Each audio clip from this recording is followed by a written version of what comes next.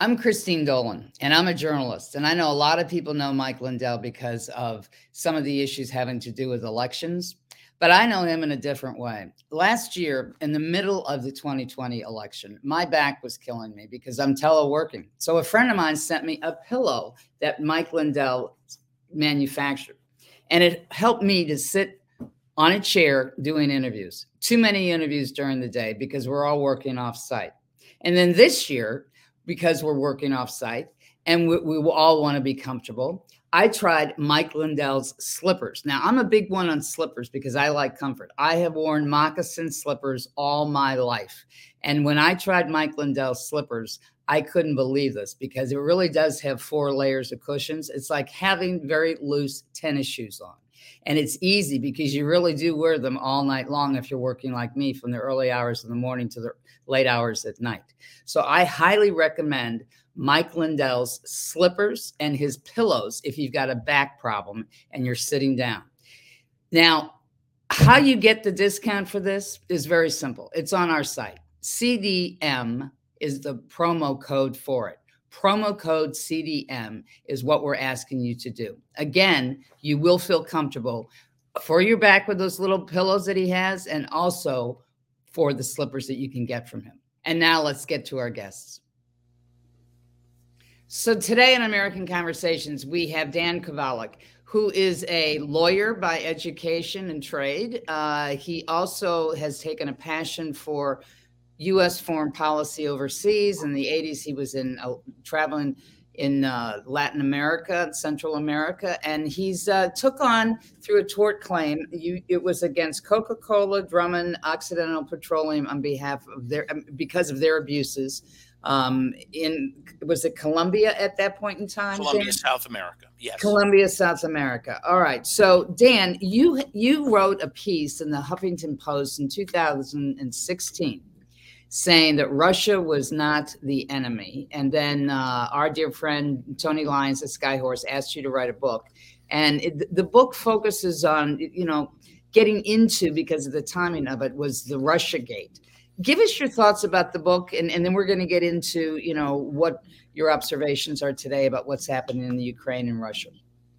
Well, the thrust of the book, it goes back to the first Cold War and the idea that Russia has been for, I guess, almost a century, really, maybe more, a convenient enemy for the United States, right? During the first Cold War, anytime the U.S. wanted to intervene in another country, like, say, just Guatemala in 1954 or Iran 1953, it would raise the Russian, or at that time Soviet, specter, that somehow we were there to fight the Soviets or the communists, whether it was true or not. And in those two instances, for example, it absolutely was not true. We wanted other things there. In the case of Iran, the oil, and in the case of Guatemala, free reign for United Fruit Company. But we used Russia as the bugaboo. That was the monster under the bed that we could always point to justify whatever we wanted to do. And then, of course, after the collapse of the Soviet Union, for a time, Russia couldn't be used that way because, we were friendly with Russia and Yeltsin and even with Putin in the early days. And, of course, then that changed at some point. I would say the first real blow to that relationship, which was very, very good at first, you might remember, between Putin and George W. Bush, where Bush said he saw into Putin's eyes, saw his soul, and they were friends. But the blow in that relationship came when Russia and Putin did not go along with the Iraq War, right, in 2002, 2003. And so the book really details that history, details what happened in Ukraine in 2014, and yes, also tries to debunk the so-called Russiagate scandal, which is one commentator, I think, accurately put, was a scandal without any allegations.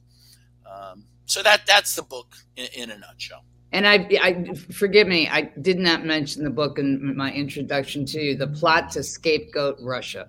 We need to put that out there. Yes, please, by Skyhorse Publishing, because right. Tony's going to be watching this, and I want to make sure he's happy. So I know. I'm surprised he hasn't pinged me yet. But listen, I want to. Where can first of all, before we go farther, where can we find that book? Well, you can find it anywhere. You can certainly find it on Amazon, Barnes and Noble.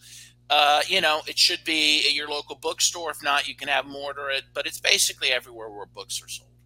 All right. So, what are your thoughts? Because looking back at, you looked at 2014. Todd was there. He's been in and out of that area, since 2014, and he spent a long period of time there. What are your thoughts about what's happening now, or what happened then and leading up to now? Well, first of all, there was an undemocratic coup against a president named Yanukovych that the U.S. had a role in instigating and engineering. And we know some of this from Victoria Nuland herself, from some phone calls she had that were recorded where she bragged about jockeying the changing government at the time in 2014. I think she also said that the CIA or $5 billion had been spent on CIA ops there to help pull it off.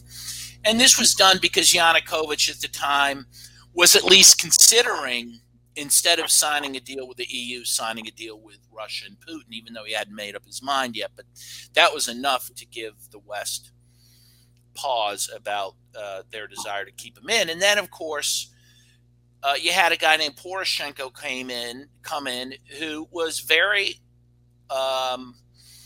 had a lot of opposition to the Russian ethnics in Ukraine, made some very hostile statements against them. At some point, Russian was outlawed as a second language in the schools, and the ethnic Russians in the Donbass region got scared, and two of the republics there, Donetsk and Lugansk, declared independence, and this started a civil war between the government in Kiev and those breakaway republics. There was an event, I believe it was in 2014, that really scared people, and that was this massacre in Odessa, where scores of mostly ethnic Russian Ukrainians were burned alive in this trade union building in Odessa. And of course, the West, as usual, the media. Dan, let me step in there. Most people also don't know that in Donbass in 2014, the battalions, the volunteer battalions, a lot of them were ethnic cleansing the villages in Donbass, getting rid of the Russian population. Right. In a very brutal way. Right. And these were ultra-right, mm-hmm. even some neo-Nazi type battalions. Although the former the president of Uruguay, Pepe Mujica, said, they trace their roots back to the 1920s. They're not even fairly called neo-Nazis. They're just straight up Nazis. But yeah. And so this conflict results in the death of 14,000 people, right? 80% were people in the Donbass region. So they took the brunt of this conflict. And as you say, some of that was fought between the military and Kiev, but some were fought against those people by these ultra-right battalions right there in Ukraine. And so, when we talk about the war in Ukraine, I think it's fair to say it didn't start 3 weeks ago. It started 8 years ago. And the Russians were watching this happen. They did begin to support these breakaway republics. There were volunteer Russians who came into the republics to support the militias there. All that's true, but that came after Stephen F. Cohen, the great Russian historian and Sovietologist who taught at Princeton, was an advisor to Gorbachev, said, the Russian support came after the fact, after the conflict began. And so this idea, when every time you hear about the militias, you're told they're Russian-backed, as a factual matter, they are Russian supported, but to just call them Russian backed, which suggests that somehow Russia instigated this, is not true. It's not true. This was instigated first and foremost by the coup in 2014, then by Kiev's hostility towards this region and the particular hostility by these neo-Nazi groups to this region, which openly called for it, in fact, began the process of ethnic cleansing in the Donbass. And one of the things that leads to the invasion by Russia in Ukraine 3 weeks ago. Well, I mean, the last year has been very eventful leading up to that. So one, you had Zelensky, who, was voted in 2019 on a peace platform that he was going to actually make peace with Russia. But apparently, and there was a good story in the gray zone on this, apparently he was pressured by death threats by these neo-Nazi groups not to give in to Russia, and in fact to accept the neo-Nazi battalions, which he was not initially inclined to do, but he did, because I think they made it clear if he didn't, he'd find himself in a pine box. So he did end up accepting them. And then in the spring of 2021, he started saying he was going to forcibly take back Crimea from Russia. In the summer, he started saying he was going to forcibly take back the Donbass. And this began to worry the Russians. Along with nuclear weapons. Possibly. Yes. Yeah, and then he started saying, I'm going to get back my nuclear weapons, which Ukraine had given up some time before in accordance with an agreement between a number of countries. In 1993, that's, people have to understand that this is not just recently that he gave up the nuclear. Right. He was from everything that I have read and that Zelensky put out last year, and even in his statement on February 19th, he basically was saying, this is our last attempt at negotiating anything. And if not, he was going to throw out all the agreements going back to 1993. Right. And he said this in particular right after he was in Munich with Kamala Harris. This was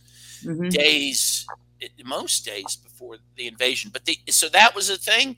And then the other thing was that there was a buildup of Ukrainian troops, 60,000 troops on the Donbass border. At least according to the Russians, they had intelligence, and they said they found a document. Again, it has not been authenticated, but I think the Russians believed that the Ukrainians were poised to invade the Donbass and to possibly engage in an ethnic cleansing or worse of the Russian ethnic population. And this is what the calculus, this is what Putin was looking at to make the calculus to invade. And I think there's a great, interview. This guy's going around this, I believe he was a colonel and a chief advisor to Trump from the Pentagon, this Douglas McGregor, who's been interviewed on a number of platforms, including by Gray Zone. And he says, look, that's what the Russians were seeing. And they decided they couldn't hold back and just let the Donbass be invaded. And again, watch Russians. By the way, I believe many of them have at least dual citizenship. They all are Russian citizens. Yeah, there are Russian citizens. Again, this is I'm not going to, say Ukraine isn't a legitimate country or anything like this, but it is a country with really shifting borders over the years, right? And the East is really, it's largely Russian, and it has a Russian identification. The West is not, and that's a different, thing entirely. But the East feels this, fealty to Russia and to the ethnicity of Russia. And again, even before the invasion, again, we have to realize hundreds of thousands of these ethnic Russians were fled into Russia. There's a huge migration into the Rostov in Russia. And again, what I tell people, it would look, if the U.S. were faced with this, it would be like Russia instigating a coup in Mexico City, right? That brought in an anti-American leader who also had neo-Nazis or what have you as part of the military, and began attacking English-speaking Mexicans near the northern border of Mexico, right? And then thousands and thousands of these English-speaking Mexicans began flooding the U.S., crossing the border into the U.S., the U.S. would have something to say about this. I mean, I'm sorry. And then, add that Russia also had, how many biolabs in Mexico. I mean, it's inconceivable. It would never have gotten that far. I mean, we had this situation in 1963, the Cuban Missile Crisis. Yeah, right. 90 miles off our coast, we blockaded Cuba. I mean, and that happened within days of them finding out that missiles were. I mean, literally days, right? Yeah. Russia has been tolerating this for 8 years. Yeah, and had asked for security guarantees. Had asked, and again, very simple ones, and very simple ones at the 11th hour. And the U.S. knew this was going to happen. I mean, and how do we know? We've been told for weeks and weeks before the invasion that the invasion was coming, right? I listened for years to NPR. I literally just stopped because, I've just decided it's not news. It's pure propaganda. But they were saying for weeks and weeks, Russia's going to invade. Russia's going to invade. So they knew it was going to happen, and they knew it was going to happen because we were not going to make one concession to Russia in terms of their security demands. And clearly the U.S. wanted this invasion. I'm not sure they are happy with, what happened entirely. I think they might be surprised that Russia has gone all the way to Kiev, but they wanted this. And they wanted this in part because they wanted to sanction Russia. They wanted to kick them off the SWIFT. Well, they want regime change. They wanted regime change. Well, ideally, but if not that, they want to direct the Russian economy. I mean, which is the game plan, right? And this is what they did in Syria. If you can't, sure, you want regime change, but if you can't do that, you just wreck the country of your targeted country. And that was the goal. That has not worked out. I think Russia clearly economically is going to survive this, and I think they were ready for this because the U.S. showed its cards. It's been threatening this for years. And what has happened, and I'm not sure the U.S. was ready for this, it's blown back against the U.S. economy in a big way. And now you have even Saudi Arabia saying they may stop trading oil on the dollar. I mean, the dollar is going to stop being the reserve currency in the world. The dollar, which, of course, has no backup in terms of commodities, right? Nixon got rid of the gold standard. It's only as valuable as people think it is. Is based on the full faith and credit clause. It's going to start being worth nothing more than the paper it's printed on. I mean, that we're seeing this with inflation, rising oil prices, and the U.S. has done this to itself, not just by sanctioning Russia. I actually think Biden is working for China and wanted this in the long-term goal. But let me ask you something on Putin. Why did he leave Donbass? I was in your camp. I didn't think he would go across the border of Donbass. Once he invaded that area, I thought he would stop. But I mean, what do you think was his reasoning? What pushed him over the edge? Well, I think, look, I'm not a military strategist, but what I think they decided was that if he merely went into Donbass, yes, they could provide support to the militias for any attack, maybe even ward off an attack of troops. But then you still have this huge infrastructure of Ukraine, a military infrastructure, that sort of thing.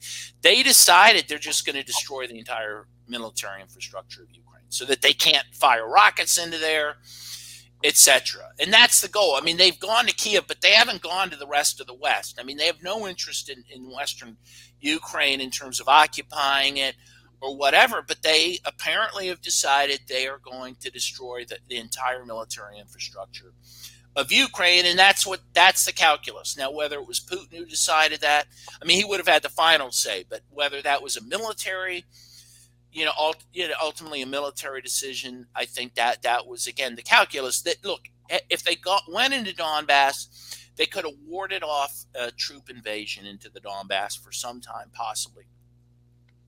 But it might have invited over time an even greater war between Russia and Ukraine, right? Because if rockets from Kiev go hit Donbass and hit Russians in there, you're going to be fighting that war now, or you're going to be fighting it later. I think that was the view. And I think for 8 years that they've been wondering, when it was that this war was going to really happen between Russia and Ukraine in a bona fide way. So they decided not to take half measures, since they had been taking quarter measures up to that point. And then, of course, they attacked that location, 25 miles from the Polish border, that apparently was a staging ground for training, various training, including training of the mercenaries that were coming in. And it was a place where arms shipments were coming in. And again, I think that was just purely, hey, we're going to show you we can hit wherever we want. We're not going to let weapons in here. We're not going to let mercenaries in here. So, yeah, they decided to go full in. I'm not sure, and again, what I'm reading, or the other take on this, and again, Douglas McGregor seems to agree with this, but other Russian experts, is that Putin didn't want this war. He's been holding off for 8 years, but he felt that he had no choice. Again, that either it was going to happen in Ukraine or it was going to come to their doorstep in a big way, and he wasn't going to have it. And again, what I've been, I've been reading and listening to things every day from various perspectives, and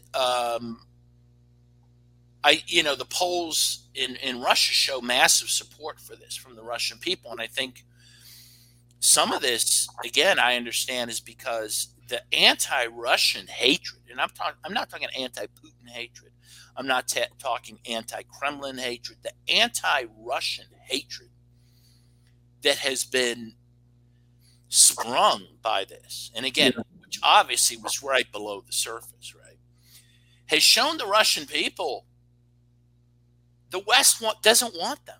They want nothing to do with these people. It is clear to me that for years and Putin gave a speech, I think it was 2 weeks ago, that I read in full. And it was a very emotional speech. And what he said was, look, after the Soviet Union collapsed, we thought the deal was, okay, Russia's back, man. We're going to be admitted to the West, maybe even be part of NATO, if there's still a NATO. And Russia was going to be admitted fully into the community of nations. And what he said, and it was true, what he said was true. Russia was never admitted.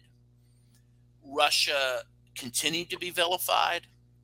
And that vilification has only intensified. We've seen this in years. You had Joe Biden call him a thug, call Putin a thug to his face. And then, of course, once the invasion happens, you have Russian ballet dancers and singers, even a Russian kid who's a child prodigy on piano being uninvited to events. You have Russian cats uninvited from cat shows. You have the first cosmonaut, the first human in space. Now he's been, his name's been deleted from whatever, the Space Hall of Fame. Gagarin. It's almost comical, isn't it? It'd be comical if it wasn't so vicious and hateful. I mean, you have Russian restaurants in New York that are getting death threats. And so, again, the Russians are seeing it. I think the Russians are stunned, okay, because they thought that maybe people hated Putin, right? Maybe people hated the government. Maybe people still thought confusedly that they were still the Soviet Union, which many people, I think, do in this country because they're pretty confused about everything. But they had no idea how much people hated Russians. Let's go back. I think they're just cool. Go ahead, Christine. I'm sorry. I was just going to say, both of you, and this is something people don't want to talk about. All right, let's talk about the Nazis. Okay, the Nazis in the Ukraine. Let's just put it right out there, because I think that most people think of Zelensky as being the darling. Zelensky's going to save the day. Zelensky's going to save, everybody from going to the brink of World War III, possibly. And I agree with you, Dan. He is a puppet. But let's talk about the fact that there were cleansings in 2014 and the history of that. I think it's really important for people to understand there are no saints here, and the level of disinformation is massive because this part of the story is completely underreported here in the West, in America. Yeah, no, it's been poo-pooed, in fact. Although if you look at the news stories from 2014-15, it wasn't quite, the media hadn't quite got the word that you don't talk about that. So you'll find, and you can look for this, you'll find Newsweek, you'll find other mainstream papers talking about the neo-Nazis there. You'll see Amnesty International condemning war crimes, ethnic cleansing, other acts against the Russian ethnics in Donbass. Again, and in Odessa. Of course, the massacre in Odessa, again, where people were burned alive. They burned a building That's right. to the ground with people in it alive. Okay. Mm-hmm. And those were, my memory is that those were local people that did that. Yes. And again, the West, although at that time even tried to, again, obfuscate, oh, it might have been the Russians burning themselves on fire. Again, just crazy stuff. But at least they recognized that it happened. And yeah, there were grisly. First of all, you had Poroshenko himself saying that, vowing that the ethnic Russians in Donbass would be living in bunkers for the rest of their lives. Okay. There was open hostility. And yes, and the neo-Nazis attacked Donbass. Apparently, there were instances of them literally crucifying people in the Donbass on crosses. Is that why, is that memory, you think, in Putin's head when Putin has said, you know, we're going to address this once and for all? Meaning, and that has been morphed and interpreted to be that they were going to do executions in the squares? Of course. And again, when he had 60,000 Ukrainian troops lined up, apparently ready to go for it in a bigger way, of course, that's what he's thinking about. And again, let's remind ourselves, most of these are Russian citizens as well. I mean, again, if the U.S. had thousands of U.S. citizens, millions of U.S. citizens in some country, and they were being attacked because they're U.S. citizens, because they're Americans, identify as Americans, we'd be in there. Again, we wouldn't have waited 8 years. I mean, that's just a fact. And again, that the U.S. couldn't. Well, it wasn't that they couldn't. The U.S. wanted this war. They wanted to poke the bear. They wanted the bear to react. So it wasn't just that they were turning a blind eye and didn't care. They were stoking this. And we know the CIA. We know what the group formerly known as Blackwater. I forget what it's called now. Eric Prince's group. They've been in there training some of these ultra-right groups to do what they've been doing. Again, really, not because they care about Ukraine at all, but because they wanted this confrontation with Russia, a confrontation they thought they could win. Now, they may be surprised now that maybe they can't win this and that the Russians have more resolve than they anticipated. But yeah, of course, this is what Putin was seeing. And while the numbers, and I don't know the total numbers, I've seen various numbers of these neo-Nazi regiments. But what we do know is they have whatever their numbers are, they have an outsized influence on the government in Kiev. Yeah, they do, because Kolomoisky funds them, and Kolomoisky put Zelensky in power. Right. He's the oligarch that ran the TV station, or network that Zelensky worked for. I mean, and again, we know that Zelensky was powerless to resist them. He even appointed one of the alt-right leaders to his National Security Council late last year. Yeah. And again, whether he wanted to or not, but he did it because he thought he had to. Well, if he thought he had to, then it means they are very powerful and they're very influential, and they're probably the best fighters in Ukraine. They're probably the last fighters that will be fighting the Russians. Yeah, they're in Mariupol right now. They are, and there are thousands of them. We know there's. Is the man you're talking about, Dan? Is he the fella in the last couple of days who's been on TV addressing the Ukrainians? There's somebody that has worked with Zelensky for a number of years. Yeah, I'm not sure. Just recently surfaced, I heard about, and is actually making statements on television to Ukrainians. I've seen this guy, and I honestly don't recall who that is, but I also have seen he's been saying some really, strong messages. Yeah, Nazi type threats and whatnot. His name is, I forget his name, but we've reported on him before. Yeah, and I'm forgetting his name. But it's a serious problem. Like, this neo-Nazi thing is a serious problem. And I don't want to Let me say something that's even bigger than that, is that it's a serious problem because this ideology is spilling into the United States. Poroshenko, who you talked about, was the president after Maidan. His funding was, he signed the Minsk agreements, which were supposedly peace agreements in Donbass, but he had no intention of ever doing anything that he signed. So that was another point. The Russians are like, you're not following through on, your agreements to us. So Poroshenko was laundering hundreds of millions of dollars through the central bank to his offshore accounts. He was colluding with Biden against Trump, first Bernie Sanders and then Trump. So all the information operations that were run in the U.S. were run out of Ukraine. So you have this massive corruption of the U.S. national security establishment. You have literally foreign interference. You remember the black book they came out with what's his name, Paul Manafort? Yes. That was created by the Ukrainians. It didn't exist. I actually broke that story in 2015 at the Washington Times. They made up this thing. And he got later convicted of tax crimes, but it had nothing to do with that thing that just didn't exist. He was taking payments or whatever. So you had the Ukrainian government doing all this against the United States. And also Brennan was bringing these Nazi types into Seattle in a massive migration. And that's where Antifa sprung up. So you literally have Nazis in some of these brown shirt movements in the U.S. that came out of Ukraine. So in fact, and there's some good stories.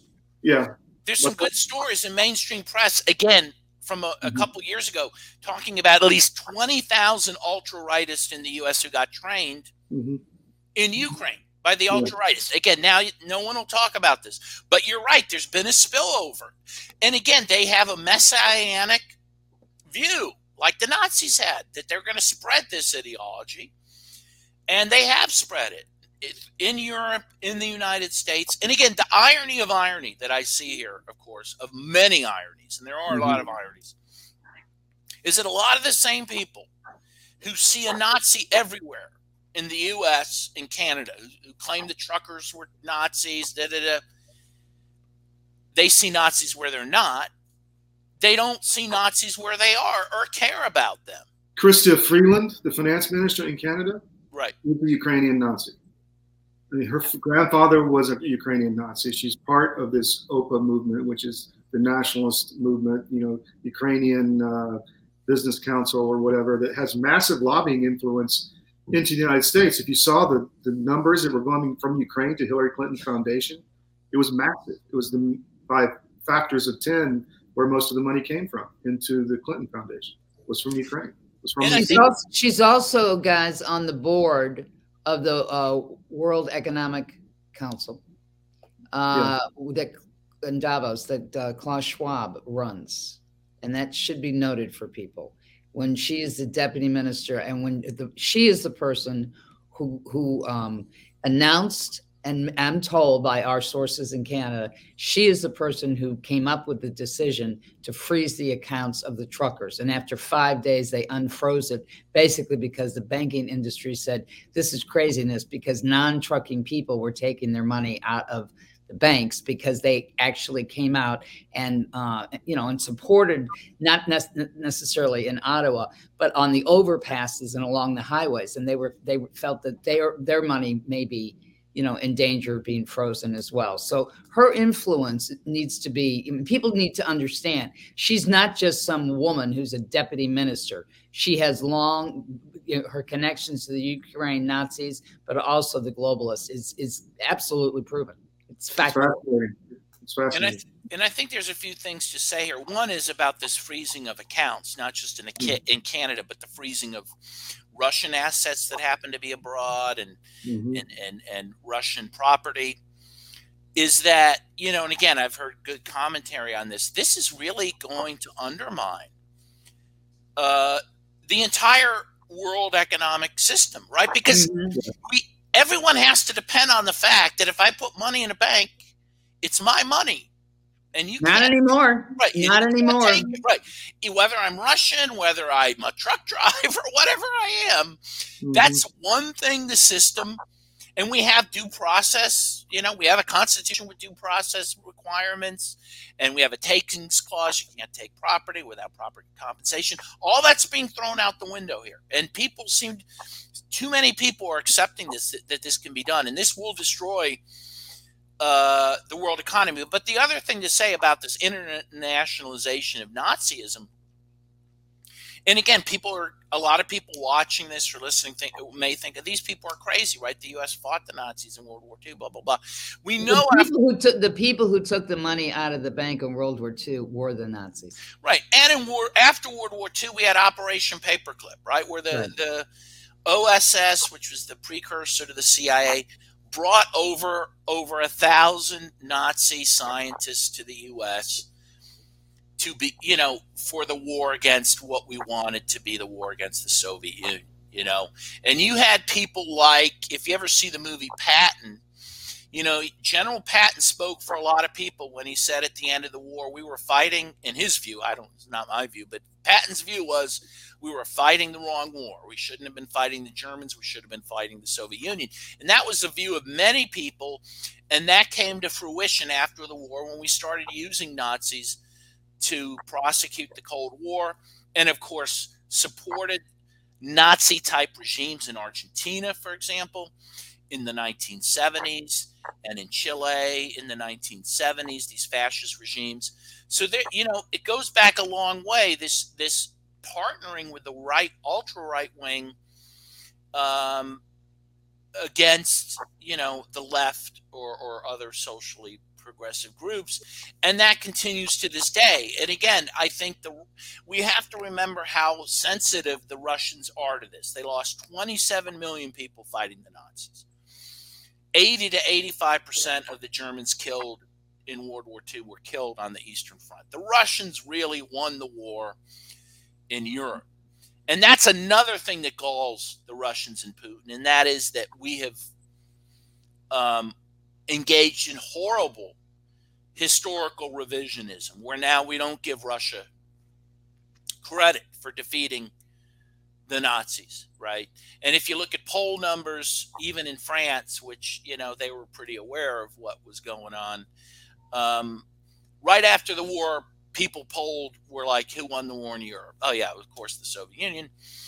But those poll numbers change as the years go on and on.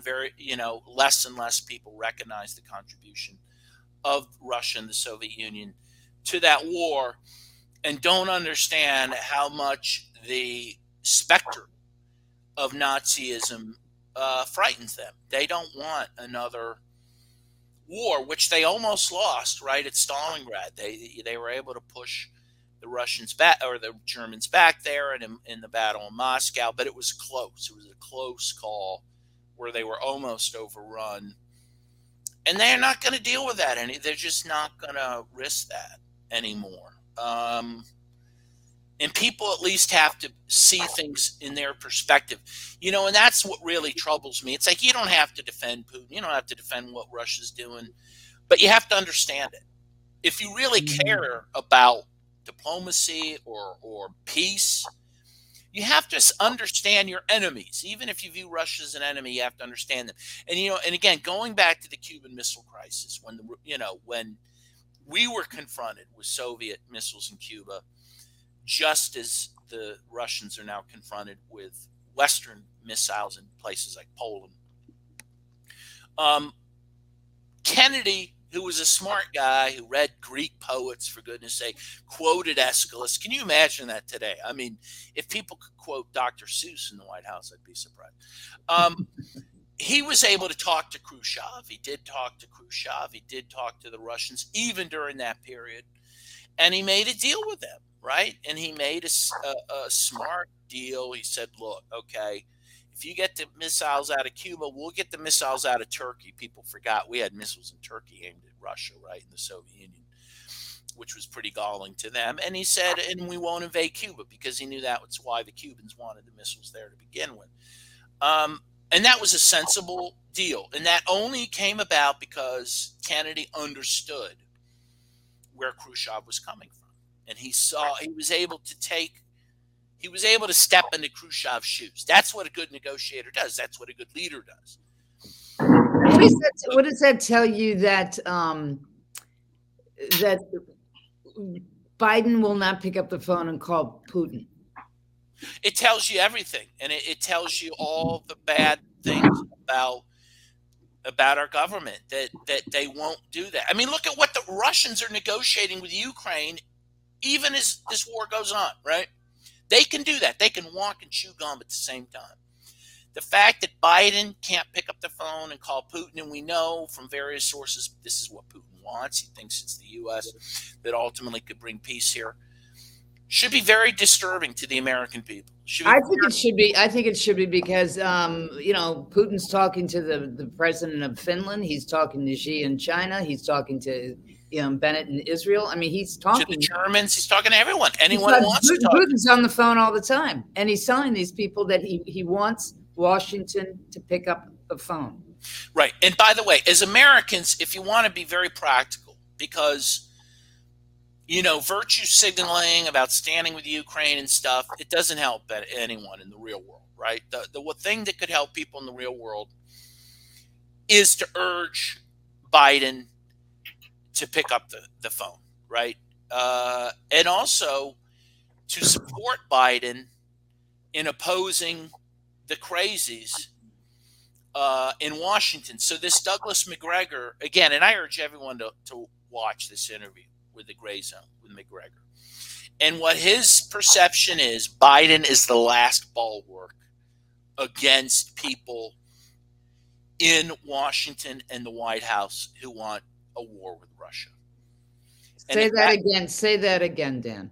So this Colonel Douglas McGregor, who was a chief military advisor under Donald Trump, says that his perception is that Joe Biden does not want a war with Russia, that he's the last bulwark in the White House against those who do want a conflict with Russia.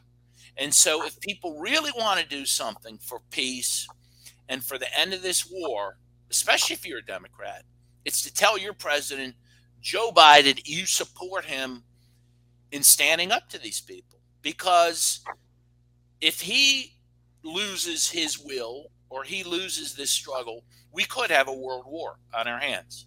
And of course, Biden doesn't seem to be physically or mentally particularly capable. And I say that in all due respect, but it's a fact. But he needs people, especially amongst his base, to say, we want peace. Biden, we want you to make peace. We want you to call Putin. We want you to get involved in these negotiations. And we want you to stand up to those who want trouble. That is something you could do in a ostensibly democratic society. Write letters, engage in protests, to support those things. Those are very concrete things that could be done that could change the tide and could make the difference between peace and, again, World War III. Because there are people who want that, and there are people who have always wanted that. And that's a very scary thing. The Dr. Strangelove movie was a comedy, and it was a satire, but it was very real. And it was based on real people who did think that a nuclear war was winnable, did think it was livable. There's even people made calculus that even the stock market would survive a nuclear war. There was even an editorial in Huffington Post saying maybe a little nuclear war would be good for global warming. There are crazy people in this world who have power, who need to be defeated, right? And if there is a guy like Biden who has some better instincts on this, he should be supported and given some backbone on it, So a last question. What do you think of the prospects of peace coming out of the March 24th NATO meeting in Brussels? Well, at the moment, again, unless the U.S. changes its tune, I don't feel very optimistic about that. But again, there's always hope for peace. And I think those who want peace need to make it known that that's what they want. And I mean, people in Europe, people in the U.S., and tell their representatives to NATO that that's what they want. I think it may be a remote possibility, but hey, it's all we got. So we need to support that. I actually, real quick, I think the negotiated settlement is going to happen, because I think both sides need it. I think Putin is his shelling of major cities is working against him, and that's creating a situation where it's giving people ammunition to push for a war, and I think that needs to stop. They both need to find some kind of settlement. But the one thing with Ukraine is that the corruption in the government, which is funded by this cabal, whoever is pushing all these shots, who's overdoing all this, and having the state capture by the Soros machine in Ukraine, that has to be ripped out too, in my opinion, because that's where a lot of these, they can do things in Ukraine against the United States they couldn't do in a Western country. I mean, do you have any thoughts on that? No, I agree. Ukraine is a broken country. It's a failed state, and the U.S. is using it because it can use it, right? It doesn't have the ability to resist the United States. And that's how the U.S. wanted it. It wanted it in that condition, to use it as a puppet, right? You can't use a country with a developed government and infrastructure in that way. And the reason it's being used in that way is because the U.S. has brought it to this state where, again, what country would be nuts enough to let another country have even if they're bio research labs in their country doing research on deadly pathogens? No one would. Only a country that couldn't resist it because they're a failed state could possibly allow that, and that's what Ukraine is, So, no, I think that's absolutely true. Can you give me 1 second before we go off? Hold on. Okay.